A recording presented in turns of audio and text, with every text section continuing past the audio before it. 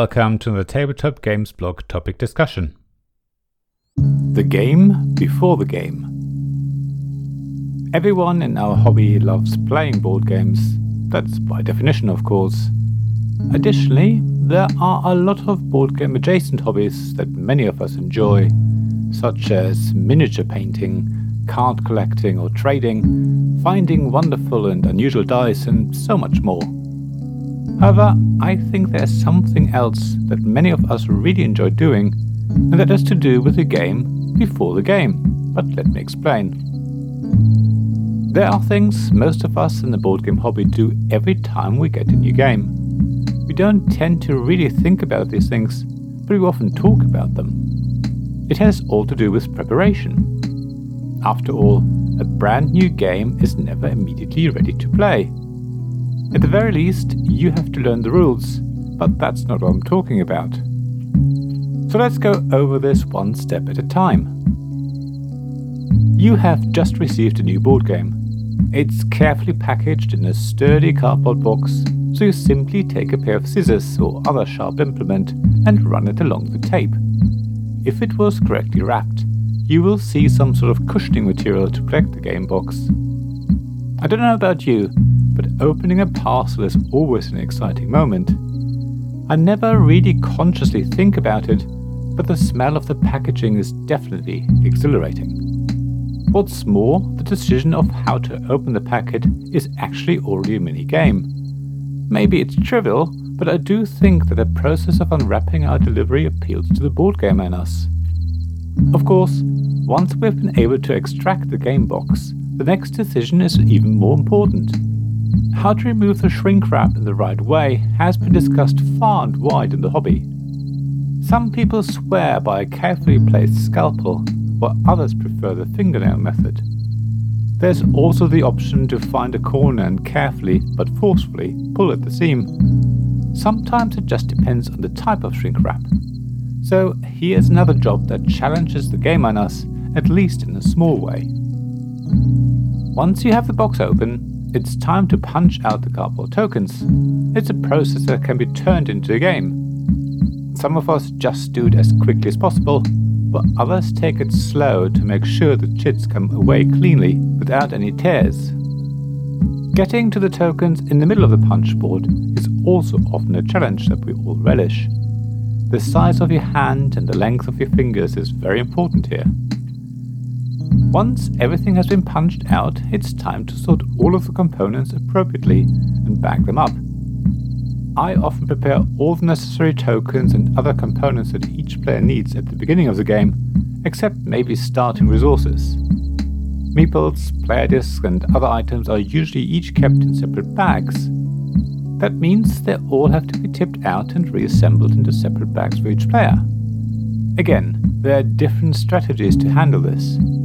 You could do it one player color at a time, or you could just separate them all out in one go.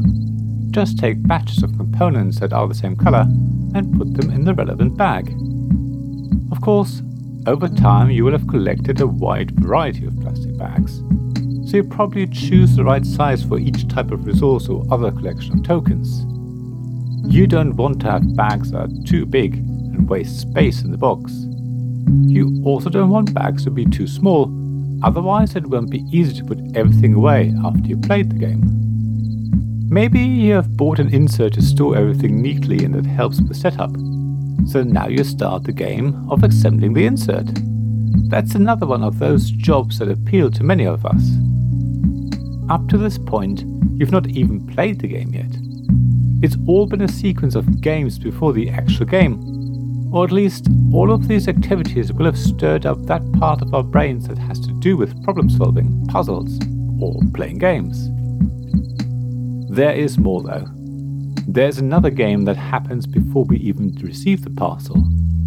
It's our enjoyment of backing a game on a crowdfunding platform. We get swept away in the excitement, we see a theme or setting that really appeals to us, or we spot a mechanism that we've not come across, or one that we absolutely love. So we sign up for the newsletter or click the Remind Me button on the crowdfunding campaign page. We anxiously await for the campaign to launch. Then we sit there refreshing the page, so you can be the first person to back this game that we are so excited about. Or maybe that's just me who loves being backer number 1. While the campaign is live, we read every update and hope that the next stretch goal will be unlocked, so we can get the metal coins we've so very much wanted. Even when the campaign is over and the money has been collected, we follow along.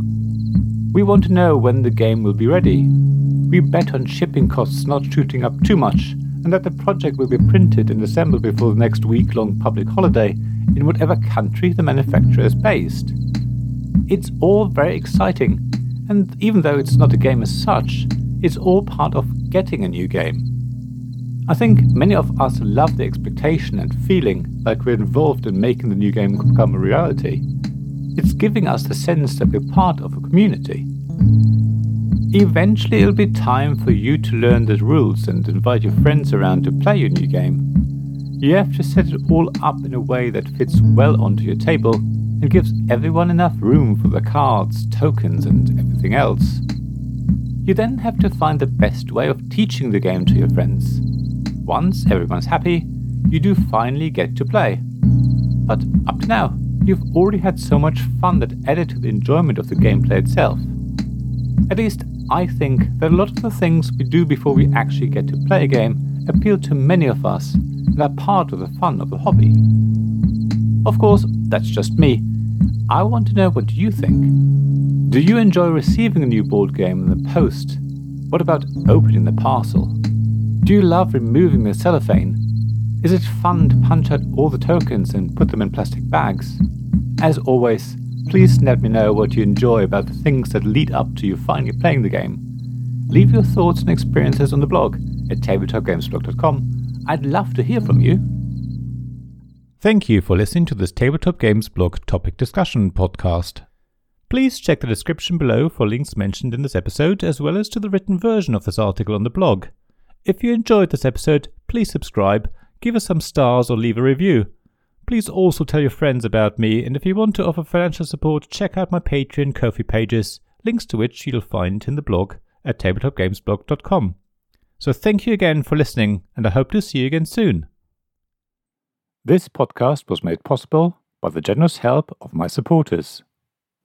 Royal Patron Sean Newman, Magic Champion John Risley, Castle Guards David Miller and James Naylor, Dice Masters Alex Bardi, Paul Grogan and Robin Kay, Shining Lights Gavin Jones, Vukasin Nizovic, Sarah Reed, Richard Simpson and Tim Vernick.